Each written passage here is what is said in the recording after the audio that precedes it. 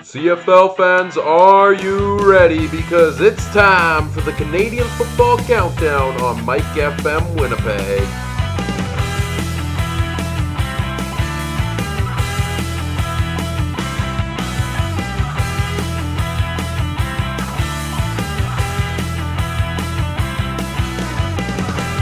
The Canadian Football Countdown starts now.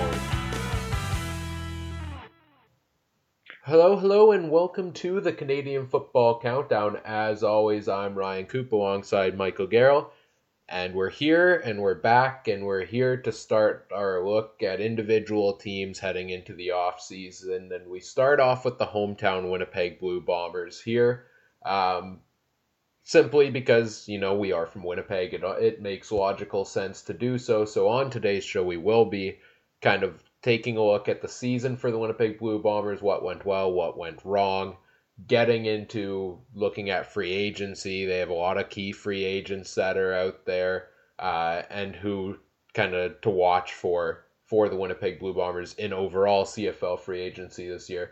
To talk about all of that and more, let's bring in the ever so wonderful Michael Garrell. Good evening, Mike. Hello, Ryan. How are you doing? Yeah, it snowed here for a bit in a short time last night, so cleaning that up today and then getting ready for the show. Yeah, a lot of snow the last couple of days, as is pretty common here in this city, but can't be as bad as it was for the Buffalo Bills game, can it? Oh my goodness, I was watching that, and it was very Grey Cup-ish, but I mean, the amount of snow, like, see, in the first quarter, it was like whiteout conditions. Second quarter, I don't think it really done any better until the fourth quarter, and then kind of fitting with the winning touchdown is in overtime on a run, and the fans are throwing all the snow up in celebration. That was kind of cool. So let's get into, before we start talking about the Winnipeg Blue Bombers their 2017 season and their off season to come, we want to get into talking about some of the news from the past week in the CFL. And that's the beauty of doing this show throughout the off season, Mike, is normally at this time any news comes out, like the news that came out today, well, we won't get to talk to it until next season? No, we can talk about it the day it happened. So let's start with the biggest news in the past week in the CFL, which came earlier today. We knew this was going to be a hot conversation topic during the off season, and well, couple weeks in, it's already settled. James Franklin traded to the Toronto Argonauts. Your initial reaction, Mike? Well, good on Toronto for pulling in Ottawa, and somebody is finally a bit ahead of the curve. The other part to me is, what's Ricky Ray have to do with all of this? Because are you building what you did in Ottawa with Burris and Harris for 2 years ago now? Or is this the end of the line for Ricky Ray? So either way, a succession plan is in the works. And assuming he signs there, right? It's just to acquire the rights to James Franklin. He still has to sign a deal with Toronto. Yeah, he still has to be signed. That I understand. And, James Franklin to me is the guy that the Toronto Argonauts clearly target. And just like any other team, if there's a guy you really want and you want a bit of a jump start to negotiate with the guy, by all means. And Edmonton was probably in the situation of, and this is the part I don't get if you're Toronto. Like, they gave up a fairly substantial offensive lineman. His name escapes me right now. It's Mason Woods. He was a second-round pick in 2017. So anyway, yeah, so you give up a second-rounder, like, for a guy, and then of course you change the pick, which, if we're led to believe, is conditional on James Franklin signing, is probably what that pick is. Does that not tell you that there's a high probability that James Franklin signs in Toronto? I think it's a given. And I say this while technically nothing is ever a given. Right. I think out of all 9 teams in the CFL, the Toronto Argonauts make the perfect sense for James Franklin to go to. And it's interesting, Ryan, because Like, I love this tactic of if there's a guy out there that you want, go and acquire the rights. The thing I don't understand from Toronto's standpoint is why would you give up a second rounder in 17 without some kind of assurances that James Franklin's going to sign? Now, on the flip side, let's say Ricky Ray comes back. Are you telling me Ricky Ray takes the pay cut? Because I can tell you James Franklin's not coming to Toronto for a backloaded contract. He's going to want starters' money this year. That's the whole idea of going to the market. So, for me, this is more questions for Toronto than for Edmonton. Edmonton was getting something for an asset. Oh yeah, and he made it known he wasn't going to go back to Edmonton. So basically, just trying to get anything they can for him. And I think the Eskimos did get a decent piece back in Mason Woods. I've heard good things about him. But I mean, this deal to me makes perfect sense almost for all teams involved. Like for all parties involved. For the Eskimos, trying to get something back from. For Toronto, I definitely, that succession plan for Ricky Ray, whether it's this year or next year. And for James Franklin, I don't think there was a better option out there. You look at the teams we were probably going to spend the offseason speculating about where James Franklin would sign. You're looking at the Montreal Alouettes, the Hamilton Tiger Cats, the Toronto Argonauts, and Saskatchewan Roughriders. Maybe throw BC into there. I think those were kind of the teams we'd expect to be in the running, right? Well, then if you look at all of those teams, if you have the option of going to, say, a Montreal, where who knows what's going to happen there, or among other places, or you can go to the defending Grey Cup champs where you have a starting role, if not this year, next year, almost guaranteed. Which one are you going to choose realistically? You're going to choose Toronto. Right. I mean, the stars aligned. It makes perfect sense. And I tell you, I love this move by the Toronto Argonauts. You know what? And I'm surprised, Ryan, that it's a tactic that isn't used more. The acquiring the rights to the guy prior to free agency, so you basically jump the gun on having a chance to sign him. And I tell you this, I have no inside knowledge on the situation. It's pure speculation on my part. But I would bet we see Ricky Ray back out there next year on the field for the Toronto Argonauts. To me, yes, Franklin's been waiting in the wing behind Mike Riley for a while. But you also have Mark Trestman has a system with his quarterbacks. I think he would want to have Ricky there, mentor him, get him used to the system, and then the year after, James Franklin takes over as the starting quarterback in Toronto. Like you said before, it's an Ottawa with Henry Burris and Trevor Harris situation all over again, and we've seen how well that worked out for the Ottawa Red Blacks. I think it's a great move for the Toronto Argonauts. I'm very happy to talk about it. Yeah, and here's another thing too. I mean, so we talked about getting a jump in free agency. What about all these Canadian, football league players such as Nick Dembski, Jerron Carter, and others?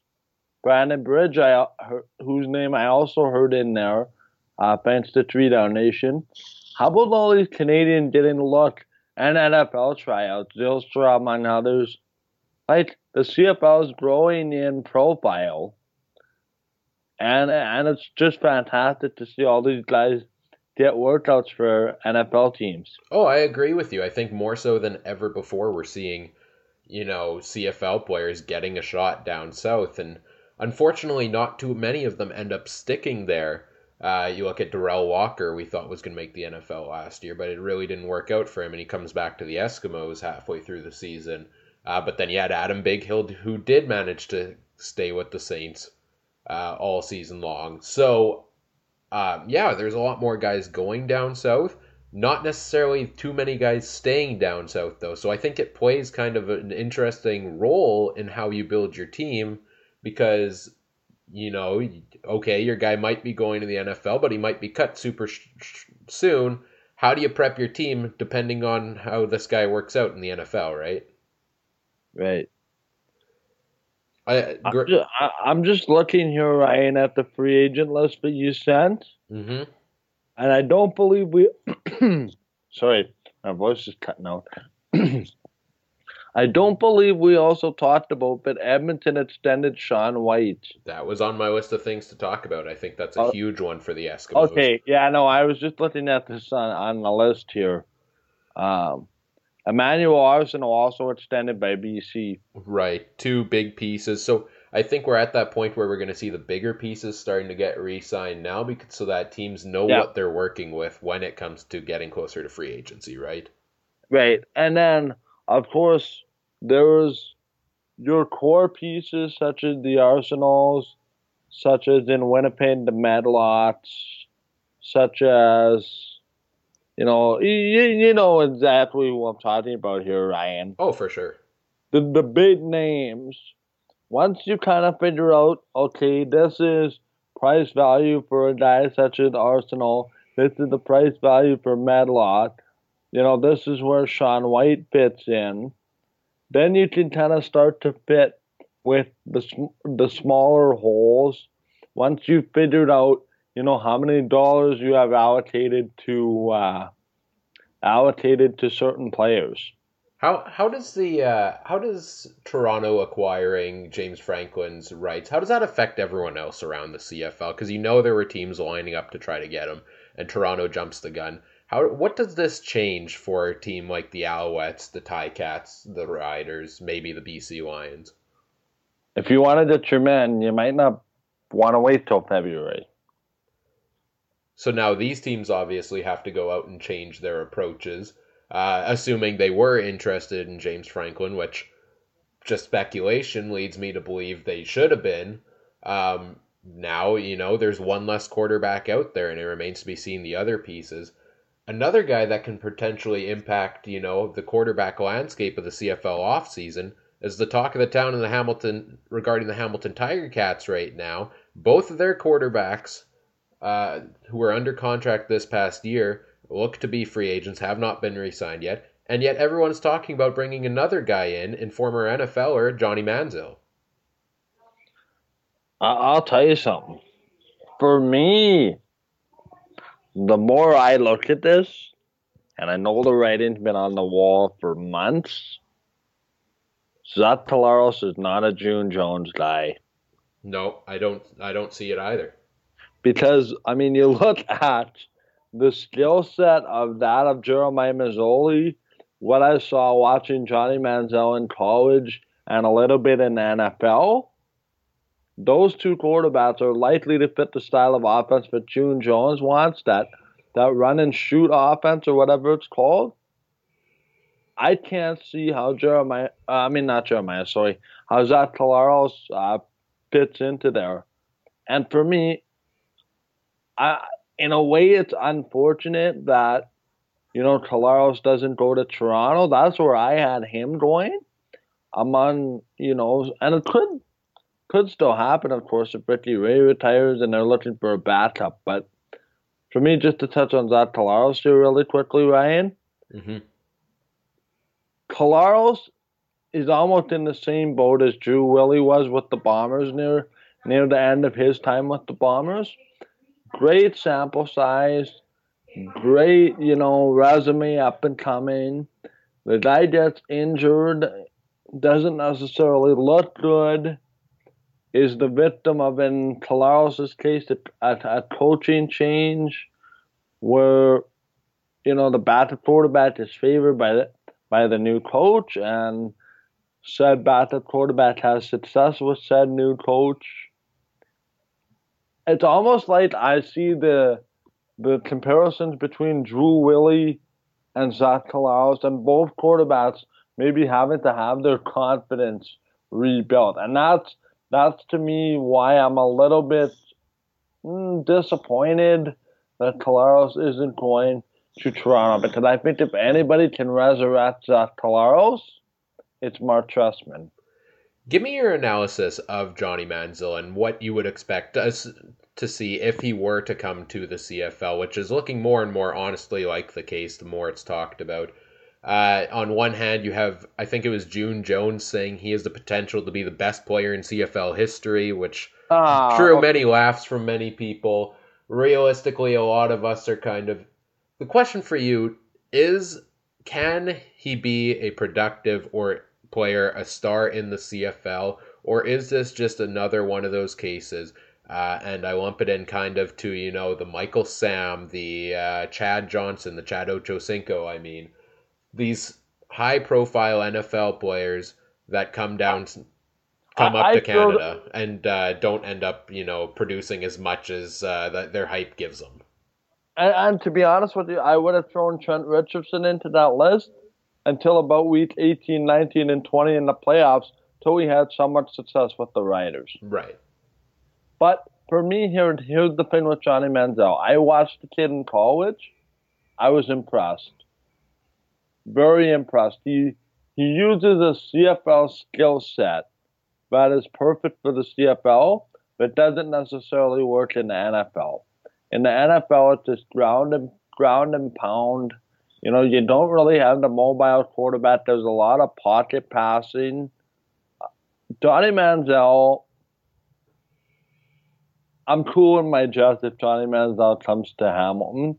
And by the way, June Jones, you say you're the coach of the Hamilton Tiger Cats.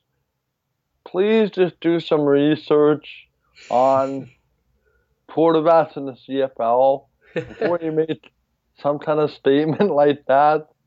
Like, for me, honestly, Ryan, I was so caught off guard by that. I think a lot of people were, Mike. Like, for me, it's like he disrespected guys, and I don't think he meant it intentionally. I think it was just his way of being caught up in the Johnny Manziel hype. But I think people knew what he wanted to say. I just think it came out entirely different than what he intended to say. Right, and I think that's a great way to put it. How much of this hype and this rumors around Johnny Manziel potentially coming to Hamilton, how does this affect the negotiation process in terms of Jeremiah Masoli, and what does this lead him to want to look somewhere else in terms of free agency, do you think? Honestly, no, Ryan, because I don't see Johnny Manziel, or Johnny Football, as the nickname goes. I don't see him being a starter in the first year, so I don't think it's a concern for 2018. Frankly, I don't know what Johnny Manziel, what kind of shape he's in. I am not in a position to go see Johnny Manziel at an open workout. I understand Hamilton may have had an open workout with him a couple weeks before the season ended, and that led to the whole thing with Randy Ambrosie and the meeting and the contract not being registered and all that kind of stuff. The only person that can make these determinations as to what Johnny Manziel does is Johnny Manziel himself. If he humbles himself and decides that he wants to play football with a chance to be in the NFL. But that being said, if his goal is to get back to the NFL, great. I'm sure that's every that's every CFL player's goal. But the problem is, Johnny Manziel, this is not the NFL. Like, Johnny Manziel has to come in. He has to show me, like, as a fan, if I'm a coach, I'm not handing the reins of my starting quarterback job, be it in Hamilton, be it anywhere, to a guy that's been out of football for the last couple of years. To me, he has to come in and he has to earn that respect amongst his teammates. Especially, I think, when you have a good thing going like they had with Jeremiah Masoli in the second half of the season there. So to answer your question, and I know it's a long-winded answer, I don't think Jeremiah Masoli has anything to worry about. I think Johnny Manziel comes in. I know he's got maybe a 2 or 3 year deal. He comes in, he learns the ropes, and I think this is what Hamilton wanted last year, was they wanted him in there for a couple weeks so he could learn and have a head start for camp. But now that he didn't get that, the learning process starts in training camp. All we have to do is look next door to our neighbors in the West. Vince Young, how did that turn out? Not necessarily well. So I think for Johnny Manziel, he has to come in, he has to earn the respect of his teammates, he's got to work hard, he's got to get rid of that tinted image of himself that's been out there. He's got to humble himself, and over time, he's going to build his own new, not new character, but we're going to see a character that's a humble Johnny Manziel and one that is a team player. And then from that, I think you can slowly, start to hand him responsibility. But I don't Right. think it's something he gets on day one. Just looking at a couple more news and notes quickly. Derek Wigan gets a 2-year extension with the Calgary Stampeders, defensive lineman out in Calgary, re-ups for 2 years. I want to get your quick thoughts on these couple things here, Mike, before we kind Yep, of move on. sure. Couple coaches out in BC, Kahari Jones, Marcelo Simmons, Robin Ross, let go by the BC Lions. Obviously, I think Kahari Jones is most notable of them. What do you make of that? Well, I don't know. I mean, I'm a little bit surprised Corey Jones is out, but on the flip side, it's this is Ed Hervey's team now. Wally reports to Ed.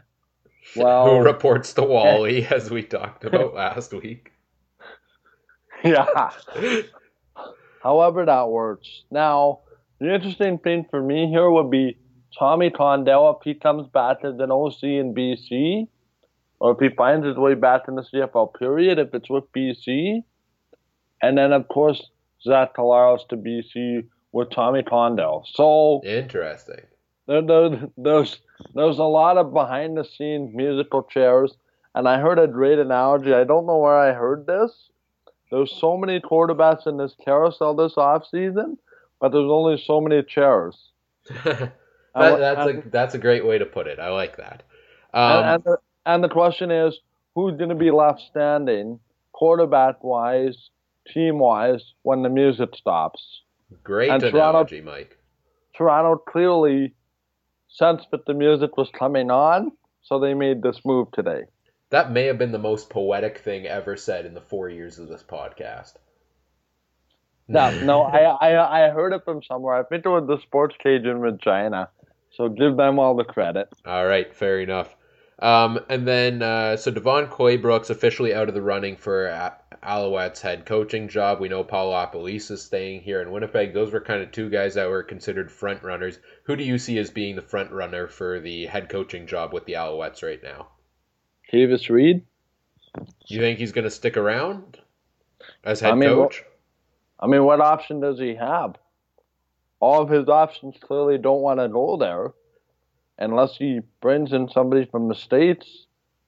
But man, the door's closing on any possible coaching openings. Yeah, well, you have to wonder. I guess there's a couple And, more guys out there. You wonder, does maybe Kahari Jones gets a head coaching job now that he's available? You look at a guy, maybe he tries to lure Corey Chamberlain out of Toronto. nah, Chamberlain's a smart guy, Ryan. You really think he'd want to leave that for Montreal? No, I'm just saying those are probably the guys that, from Montreal's standpoint, they're probably looking at next, right? But Montreal, Ryan, and we've said this countless times, and I have more and more respect for our friend Cliffy at Montreal, but he has to sit through all of that. The image of the Montreal Alouettes is not enticing to future head coaches at this point in time. Right. Devon Claybrooks, it's no secret, I think wants to be a CFL coach, but I think he looked at it. Do I want to be a CFL coach so bad that I'm willing to go through what's going on in Montreal? Or, hey, I have it so well in Calgary. Do I stay one more year in Calgary and then see what opens up next year, right? So Right. it's kind of image protection for Devon Claybrooks. And he's a smart guy. And Lapolis, much the same way, and anybody else that's considered. It's image protection, and is it worth giving up what I have now, which is good, for a head coaching job, which in many cases might be better, but in the case of Montreal, may not be better. So it's unfortunate that Montreal finds themselves in this position, but not all that surprising. And then the one other thing I want to talk about before we get into the Bombers off-season preview is Nick Lewis, Mike, is a guy that, may not be making noise out on the football field anymore, but he's certainly a guy that's making noise out on social media. Got into a lot of discussion, a lot of arguments with people this week. Most notably, Jerry Lawless. Yes, regarding the ratio in the CFL, the number of Canadians you need to have on the field. The argument made was that, by requiring a certain number of Canadians out on the football field, you're not getting the best talent you can out on the field. Where do you stand on this whole argument? I'm sorry, I don't agree. Was it Nick Lewis, the one that said there should be less Canadians on the field? I believe that was originally. He was, let's get this straight, he wasn't saying get rid of it entirely, there shouldn't be any Canadians. He was just he made a point that, well, if you're required to put a Canadian out on the field, you have some excellent football players that should deserve a spot but don't get one due to the ratio. You know what, Ryan? For me, like, is this the NFL? No. Like, I'm sorry, like, that's why the Canadian Football League has the appeal that it does. I think you need to have the set number of Canadians, and I think it's fine the way it is. I think, honestly, Ryan, there should be more Canadians on the field if possible, if there's some way to make it work. But at the end of the day, it is Canadian. What are you saying, right? You're going to eliminate the integral part of football in Canada, not these young Canadian players, by removing one or two off of rosters? Then to me it turns too much like the NFL, right? We understand there's an abundance of talent, all that kind of stuff in the States, but at the end of the day, Ryan, this is the Canadian Football League. Canadians deserve to play, and I think the ratio should stay as is. Well, and here's the major question that's kind of asked along with it is, do we, as Canadians watching the CFL, care so much about having Canadian players on the field that if they reduce the ratio a little bit, would we stop watching the CFL? And I think, as much as I agree with all of your points, I agree with what people on Nick Lewis's side here are saying. No, Right? probably not, right? It's the Right? love of the game as a whole. We watch the NHL, Mike. The Winnipeg Jets have probably more players from Sweden or America You than the U.S. than they do from Canada. Do we still cheer for them? Of course, right? It's not Yeah, about the nationality of the players that I think makes the CFL unique. It's the right. rule set in the CFL, just the way No, the game is played as a whole. I see both sides to the argument, Ryan, but here's the fact of the matter. We got a youth sport program that brings immense talent. These youth sport university football players that play they're most of them, about 90, maybe, I don't know what the statistics are, but a lot of them anyway are Canadian. A lot of these Canadians don't get picked in the NFL draft. Very few get picked. Where are these guys going to play when they're done their youth sport football career? Because you talk to them, they don't want to give up football. But if you're going to eliminate the number of Canadians that can make a CFL team or have to be on the field at the same time, you're taking away those dreams from a Canadian kid. However, may I propose something else to you? Sure. And that is to say that a certain number of practice squad spots have to be occupied by Canadians. Instead of spots out on the field or in combination with it. Or in combination, just get those. And especially this is where what I'd like to see come out of the meeting with Randy Ambrosi and Brandon Bridge about the Canadian quarterback. Right, scheduled for December 18th, a week from today. Right, so I would like to see something where if you hold a Canadian, it doesn't count against your practice roster or something like that. Yeah, and I think it's an interesting conversation, and if I were to pick a side on it, I probably it's hard for me to pick a side because I see the points Nick Lewis makes, I see all the other points and the ones you made there as right. well. I agree with you. I love seeing, I root for the Canadians out on the field. You know how much I was enjoying watching Brandon Bridge and Andrew Buckley play in the time they played this year, among other Canadians out there.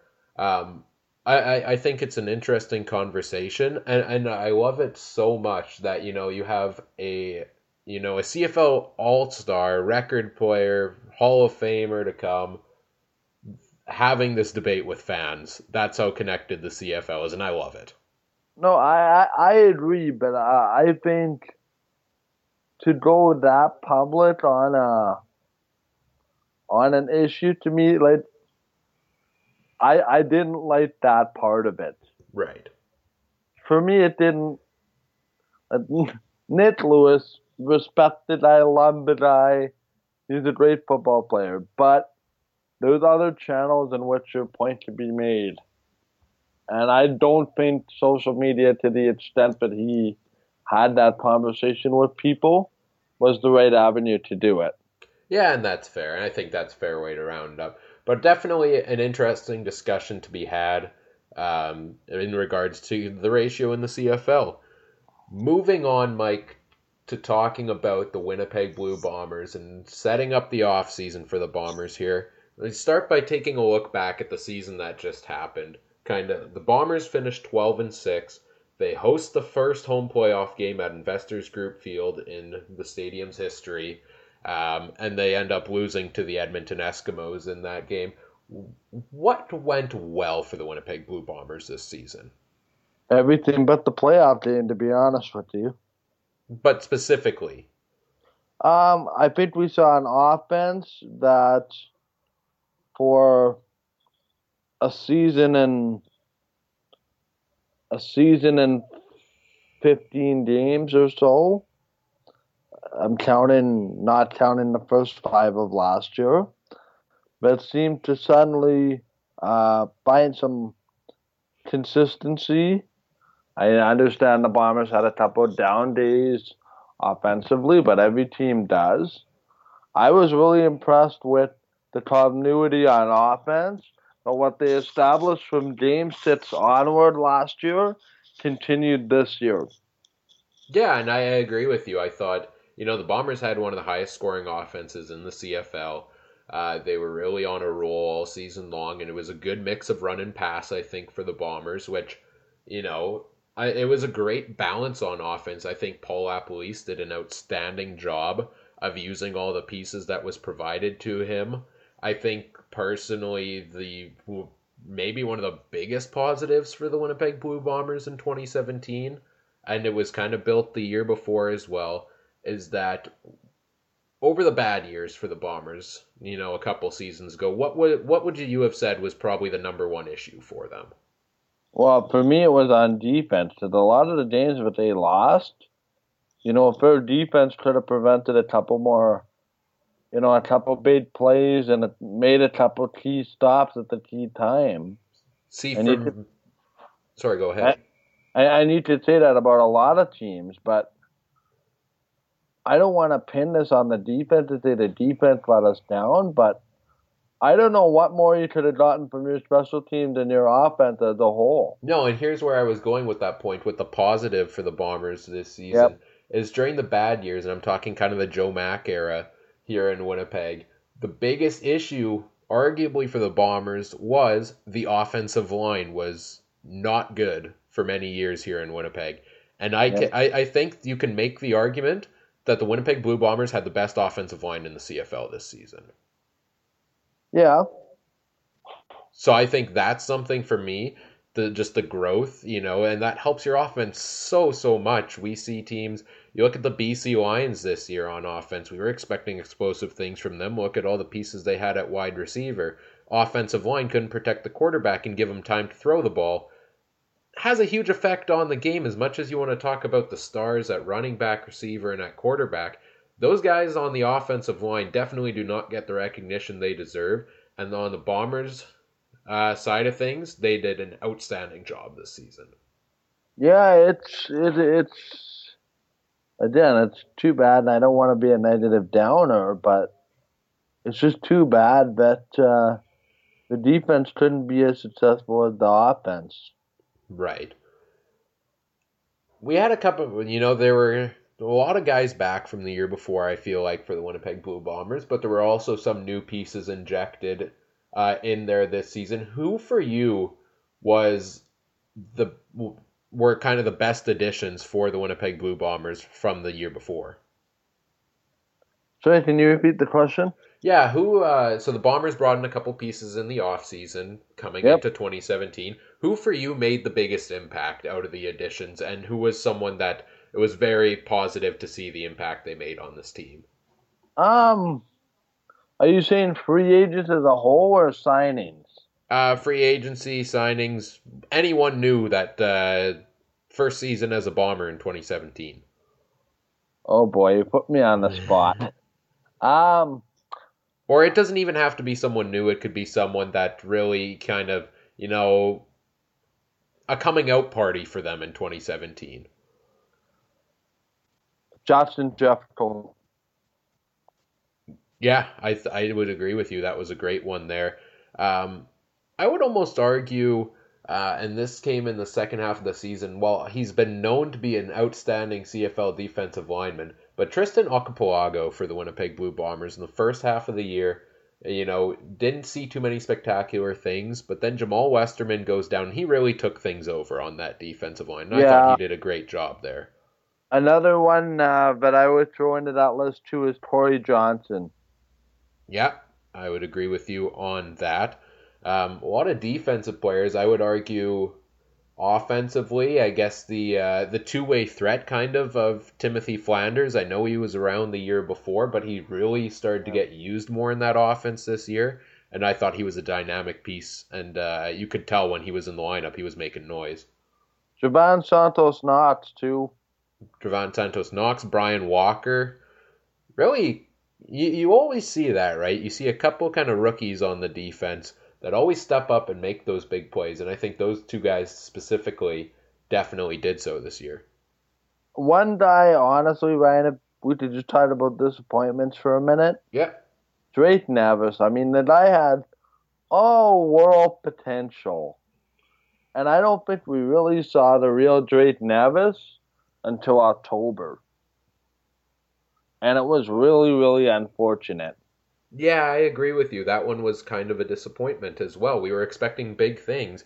You look at what the Bombers did to improve their defensive line last offseason. They bring in Drake Nevis, they bring in Tristan Okpolago, they've got Jamal Westerman there already. Like that was looking like a formidable defensive line, Right? and we really didn't see much from Drake Nevis all Now, season long. my question is that Drake Nevis or is that the scheme? Because I can't recall the Bombers blitzing overly much. That could have been the scheme. That very well could have been a big part of it. So I just, it's really unfortunate with the front four of that Bomber team that they possessed and those guys that come in and out every single time that they didn't blitz more. Because I'll tell you what, when the Bombers blitzed, they were as good as any team, sack wise and tackle wise. Right. I think the Bombers just played too much man defense, allowed guys to get open in space, and unfortunately, too much space in some cases. Yeah, and if you want to continue on the disappointing side a little bit, I think offensively, you look at maybe a guy like Clarence Denmark. Kind of, he had his great games early on in the season, but he really faded down the stretch. That could have also been a scheme thing as well, but you look at guys like Weston Dressler going down, Darvin Adams going down, you're expecting to see a guy like Clarence Denmark get more involved, and he really didn't get a chance to do so down the stretch of the season. Yeah, I mean, here's another thing that we have to consider, and I mean, we're piling on this defense for maybe being able to do a better job, but the offense to me faltered down the stretch a little bit. Had a couple of chances to stay on the field, preserve some time of possession because for me, the Bombers won a lot of games, Ryan, when they were getting first downs on that offense, keeping the defense to a minimum on the field as little as possible. And to me, that's a really bad sign. Right. It Do you remember those Bomber teams when the Bombers weren't necessarily having, the greatest of seasons, 2008, 2009, 2010, or even 2011? More so 2011, Ryan. Well, that was a good season, wasn't it? Yeah, and that's what I'm saying. The Bombers did not necessarily have the best offense, but they had a defense that did grind out a 19-3 Eastern Final win against Hamilton, anchored by Doug Brown and all these kind of defensive guys. Now, my question and my worry with the Bombers were offense, offense, offense, offense, offense, but the offense wasn't as successful when the weather turned colder and the games got more defensive. Mm. And the problem was that I don't think, and I never thought the Bombers were capable of winning a 19-3 game consistently. One of those defensive lock it down, offensive struggle days where you need a score or two from the defense or a turnover to help with, field position. The Bombers forced a lot of turnovers the last 2 years, but the problem is they couldn't tackle anybody. Because I think a lot of their turnovers were as a result of being aggressive because they had no other option. Yeah, I was just about to make that same point actually, so that's interesting. That was kind of the biggest, if you want to talk about kind of negative things that came Yeah, out of this season for the Bombers, is or question marks, is really like the defense. You never knew which defense was going to show up in a game. You came into a game fully expecting. You look at the other right. team quarterback. You look at a guy like a Mike Riley, Ricky Ray. You're either expecting, okay, the defense is going to have a good day, and we're going to see, this quarterback on the ground and making mistakes all game long, or he's going to find holes like there's no tomorrow. Yeah, and that is one thing about those Bomber defenses that were so good in 2011 and beyond. They were in the top two in sacks, and they always led the lead, or they led the lead in sacks. So if the Bombers can find a way, and whether it's losing a couple of talented guys on offense to make up for the salary cap balance, if you will, between offense and defense, spread the wealth around. For me, if the Bombers can find a way to tweak their defense and get back to that smash mouth, let's lock it down. Offense is not having a good day. Consistent defense, like we saw from out of Calgary, like we saw from out of Edmonton for the longest time. The Bombers will be okay. Yeah, and I think in terms of what we're looking to with that is the question with the Bombers defense right now, right? Is what is it going to look like next year? And I think the biggest question right now is what is it going to look like at the defensive coordinator position? And I wonder, kind of rolling back to the point you were making there about they force a lot of turnovers because it's kind of a do or die situation for them. They need to force them, right? Like, how many times, Ryan, was it if the guy wasn't going to make the turnover, was the guy gone for a 70-yard touchdown the other way? So I'll ask you this: the Yep. defensive struggles of the Winnipeg Blue Bombers. How much of it is the scheme and the coaching of defensive coordinator Richie Hall, and how much of it, in that case, Mike, do we need to maybe not focus on the turnovers so much, but just tackle the guy? I don't know, man. It's a fine it's a balance of, and I don't like the way Michael Shea went about this in his pre- press conference. Yes, we gave up a lot of yards, but yes, we forced a lot of turnovers, so there's a fine balance.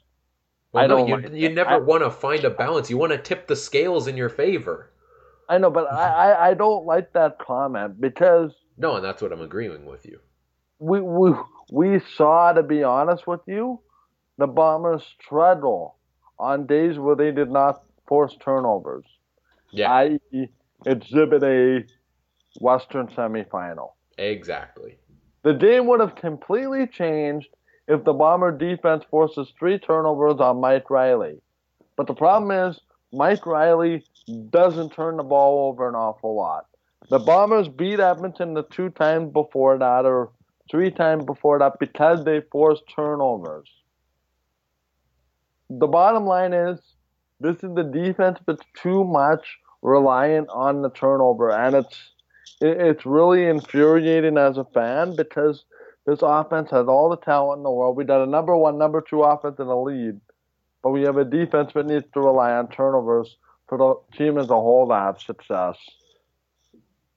If you were to look at the Bombers' defense coming into next year, let's say they go make a lot of changes Yep. on the field in free agency, but they decide to stick around with Richie Hall next year. What is your feeling about the Bombers' defense coming into next season? Do you feel like it's going to be a good year at that point? Obviously, a lot of this depends on what changes are made to the personnel, or for you to feel confident in the Bombers' defense next year. Does Richie Hall need to be replaced? Honestly, man, I look at this as a situation of I don't want to be on Twitter the day it's announced that if Richie Hall is returning, he's returning. It's almost like every time Paul Maurice and Kevin Cheveldayoff get extensions. Well, I mean, this year's different, of course. Yeah. I know they've lost 3 in a row, but yeah. But on the flip side, it's Winnipeg is sick and tired of mediocre, and if Richie Hall comes back, the knives are going to be out. You can just feel the angst. You could feel the angst with that defense. And I just don't know. I don't know, Ryan, what you do if Richie Hall comes back. Because let me present a hypothetical to you. Yeah. Richie Hall comes back. They change a few personnel. They keep the scheme the same. The same thing happens next year as what happened this year. Andrew Harris, his contract is up. Some major guys' contracts are up after next year. Do you really think that those guys offensively, if they don't get help from their defense, or they don't want to stick around long term? No. Look at Andrew Harris. Much as you hear from what, and by the way, congratulations, Andrew, on your engagement this week. Yes, I was going to mention the same thing. To me, Andrew Harris is to win championships as much as it is to play at home. He wants to win a Grey Cup. But at some point, these guys have to look and say, as much as Michael Shea's a good coach, the inability to make the changes that need to be made for team success is really concerning. Now, I'm not in those defensive meetings, so I could be way off, and this could be a personnel problem, by all means. Right. But we have all-stars on this team at cornerback and everywhere else on the football field. There's a really delicate balance here, Ryan, of we need to keep this defense intact versus this is the defense that gave up too many yards. And I'm leaning towards let's not turn the ball over or force as many turnovers as we did, but have a more consistent defense that gives up in the neighborhood of 350 to 400 yards and not 450 to 600 yards a game. You know what I mean? For sure. Like that's an extra 19 or so. That's an extra 10 minutes or so on the field, and that's an extra football field of real estate for the other team's offense to work with. Mm-hmm. Yards is time. Yep. The more yards you give up, the more time you're on defense. Well, the Toronto Argonauts might argue that with their Grey Cup performance, Mike, but 100-yard touchdown pass, 108-yard fumble return, and they win the Grey Cup. So, but yes, your argument is correct.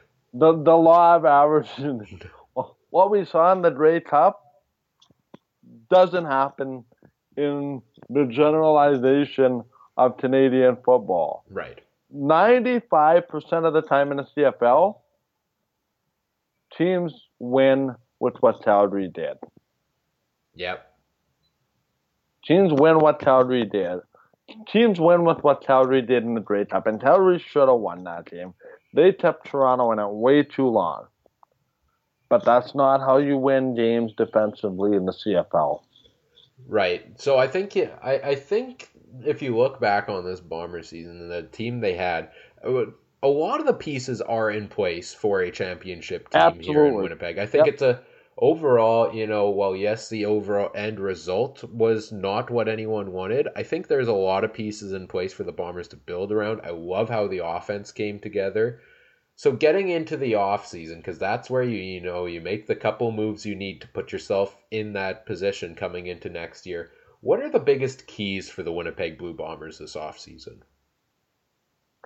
Figure out if it's Richie Hall or schematic and do analytics and do video and all this kind of stuff. The Bombers have a window here that's opening up with a chance to be a legit Grey Cup contender. Don't waste the window. That's my only plea to Kyle Walters and Michael Shea. And that's really the biggest key and the biggest question mark coming into the offseason. I think we can all agree.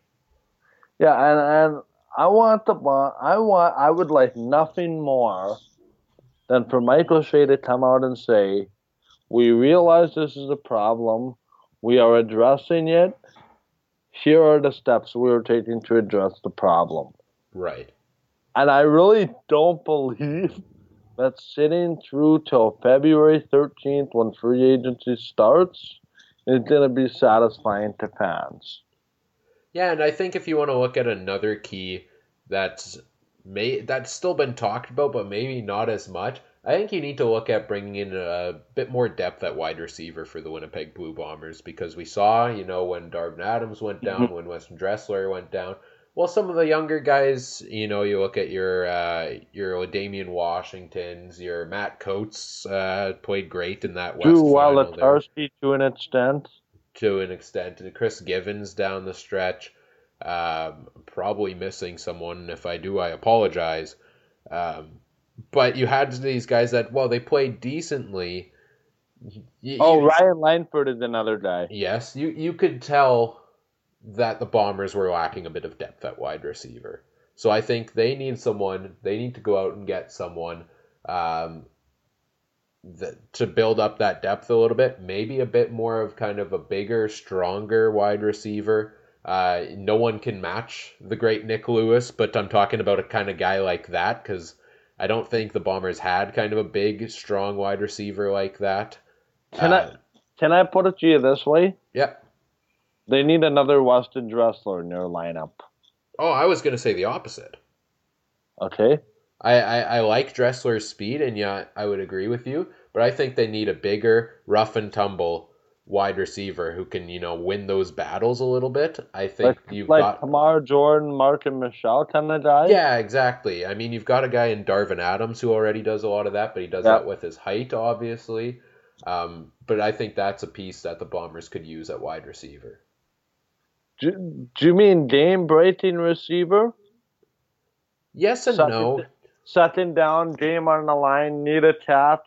Yeah, maybe not a guy that's going to beat you down the field for the long bombs, but that guy, you look at maybe like the Markway McDaniel of the Calgary Stampeders, who is the Ben Cahoon types to go back to Montreal. Exactly, and now obviously the Bombers aren't going to go out and get a Ben Cahoon because one of the greatest receivers in CFL history, but I think wide receiver depth is another position that they need to focus on in the offseason.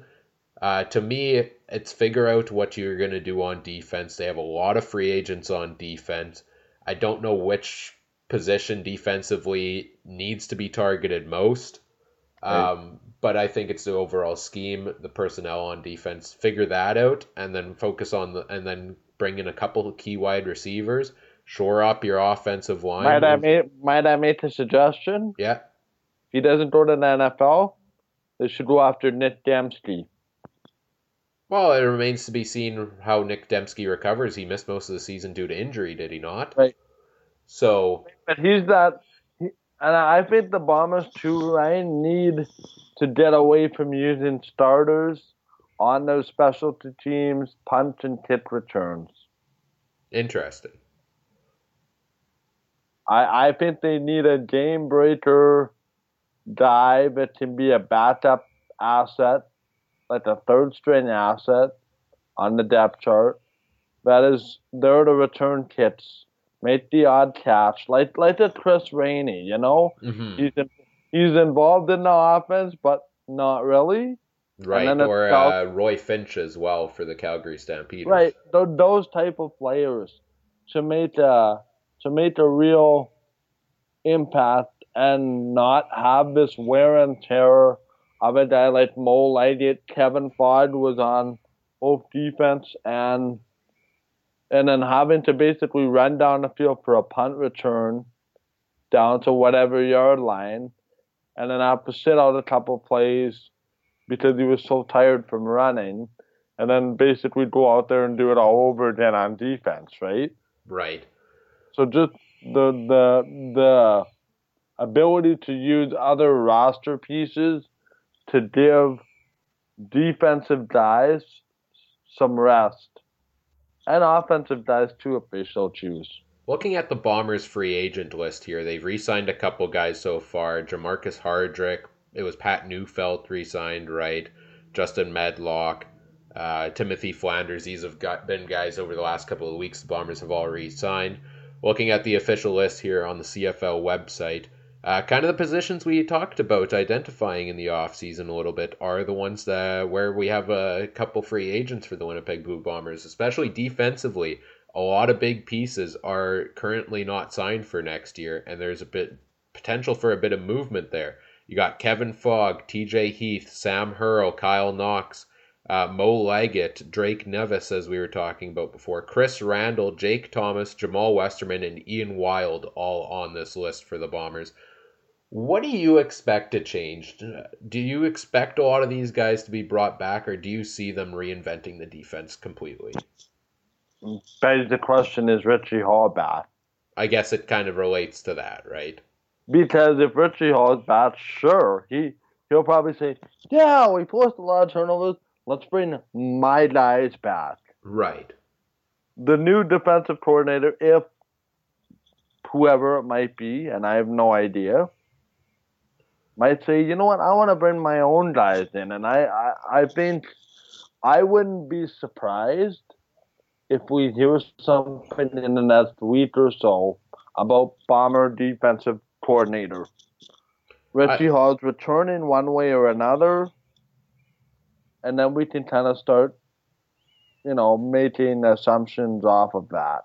well, and I think there's definitely pieces here that need to be brought back, in my opinion, for the Bombers defense. You look at guys like Chris Randall and TJ Heath, Jamal Westerman, Mo Leggett.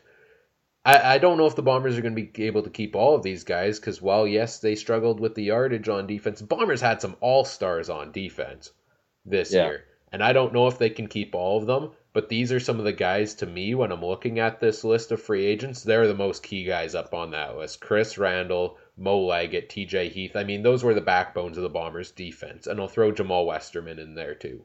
Keep in mind, Mo. Is Mo? Yeah, it was Mo. Mo Leggett might not even be able to play until the later part of next year, Right. based on when his injury was suffered. That's true. Oh, and then it remains to be seen. Jamal Westerman, his injury was kind of a mystery. I imagine come next year he would be ready to go. Yeah. But and then looking at the offensive side of things, we mentioned a couple offensive linemen brought back already, but Travis Bond is a free agent. Stanley Bryant's a free agent. Manasseh Faketi, I think you told me yesterday he's been brought back already, right? Yeah, although there's an interesting thing about that. The Bombers are denying the re-sign, and I talked with somebody today for the Bombers. Interesting. Looking at wide receiver, I mentioned the depth at wide receiver. You've got Clarence Denmark's a free agent, Weston Dressler, Julian Fioli Godino is a free agent. Um, Justin Medlock was re-signed by the Bombers, kicker punter. Christophe Normand, fullback, and Dan Lefevre at backup quarterback kind of round out the Bombers' free agents here. I wonder if some of these guys are going to be brought back. I think Weston Dressler, without a doubt, is a guy the Bombers will try to bring back. But the other wide receiver positions, I wonder if how Clarence Denmark trailed off down the stretch. And this is not me suggesting from my personal standpoint that Clarence Denmark doesn't deserve to be back with the Winnipeg Blue Bombers. I wonder if he will be brought back next year, though. I'm wondering if we're at a real crossroads. And they said, you know what, those guys are good, but let's wait and see what we can get in free agency and from scouting. Julian Fioli-Godino is an interesting free agent at wide receiver to me. While it never hurts to have Canadian content, and I thought he played great for a lot of this year, Matt Coates really came on late in the year, especially in that last game there. Does that almost push JFG out of a job? I don't know.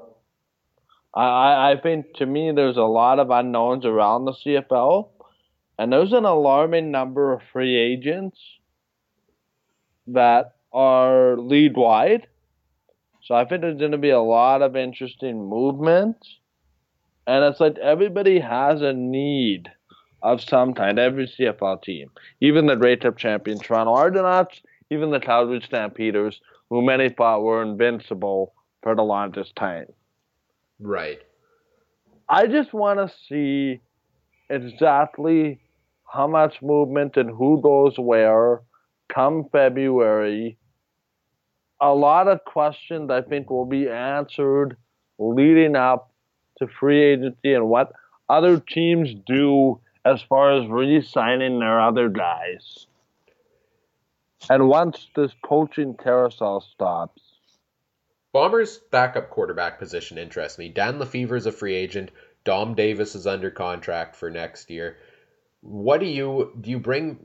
I mean, Lefevre was, I would argue, hands down the best quarterback in the CFL at the short yardage game in 2017. Although, teams finally figured out that anytime he stays on the field for more than a play, he's going to take the ball and run with it, which I think that needs to be tinkered with a little bit next year if he is brought back. But I think, do you bring him back for that alone, or are you looking for something else at the backup quarterback position? I think you almost have to look. I think the Bombers really hurt themselves in that way by having Dom Davis under contract. Granted, of course, the contracts aren't guaranteed in the Canadian Football League. The Bombers need some kind of upgrade at the quarterback position. Behind Matt Nichols, obviously. Yes. Because you look at the substantial drop-off that occurred when Nichols missed those couple games. I don't want to hear about, at the end of the season, the Bombers didn't have a lot to play for, blah, blah, blah. I want a quarterback that if Matt Nichols gets hurt, I go, I don't have to worry about, I want to know that when the Bombers have a backup quarterback in the game, we stand a chance of winning. And I don't want to see loyalty to a guy who, I don't care how many reps he has, but cannot get the job done. You know what I mean? Mm-hmm. It's like Michael Shea, for some reason, seems fixated on the fact that Dom Davis seems to be the answer at backup. He protects the guy like no tomorrow. Meanwhile, we've had a potential situation in Toronto where Ricky Ray has a potential of his backup being James Franklin. Right. Jeremiah Mazzoli has a situation where Zach Talaros, as currently constructed, is his backup. The drop-off from starter to backup for other teams is not as steep as it is with the Winnipeg Blue Bombers. That's no disrespect to Dom Davis, but in fairness, Dom Davis is rated a 60-something on my Madden 25 video game. And I don't mean to slam Dom Davis whatsoever, but if the Bombers are going to go anywhere, and Matt Nichols is going to be out long term, and I sure as heck hope he's not. But if we're in a situation where Nichols breaks his arm or breaks his leg, I don't have confidence in the quarterback depth chart as currently constructed. Now, let's be fair. EA Sports' ratings have always been questionable. Right. So, if only we could make all of our personnel decisions based on Madden ratings. The other thing at quarterback, Ryan, I'm glad you brought this up. I don't have the name in front of me, but the Blue Bombers, as you recall, have signed a quarterback out of college last fall to a futures contract for next year. I'm trying to find the name, and I'm wondering how he fits into the situation. Interesting. I'll admit I don't remember quite who you're talking about either. So yeah, it's interesting to be seen. I'll look it up. Just kind of looking at the free agent list as a whole for the Winnipeg Blue Bombers. If you could only re-sign one guy, I'll give you two guys. One on offense, one on defense. Who are you choosing? Offense, Dressler. Defense, Mo Leggett. I'm actually, I'm going to, you know what, I kind of agree with you on defense. Mo Leggett does so much for this team. I was going to say Chris Randall originally, but I agree with you on the impact of Mo Leggett. Offensively, as much as I love Weston Dressler, for me it's Travis Bond. I think he's a guy that's made such an impact on that offense. Yeah, how much money does he command now? That's the problem. Right. This is kind of the whole if money wasn't an issue type thing, right? If money wasn't an issue, I'm looking at Travis Bond because he's been such an integral part of that offensive line, which, like I said before, was arguably the best in the CFL this season. Here's the thing. Here's kind of my last thought on this, and that is, boy, I lost my train of thought. What were you just saying 5 seconds ago? Oh, I was just saying, talking about Travis Bond, and if money wasn't an issue, he'd be my number one guy to bring back on offense. Yeah, that's. There was a report out there that Stanley Bryant made $170,000 or so last year. I shudder to think what Travis Bond made last year. And I don't know. Those guys, rightfully so, have earned an upgrade in pay. Stanley Bryant being the CFL's most outstanding offensive lineman this year. Travis Bond arguably being the meanest offensive lineman in the CFL.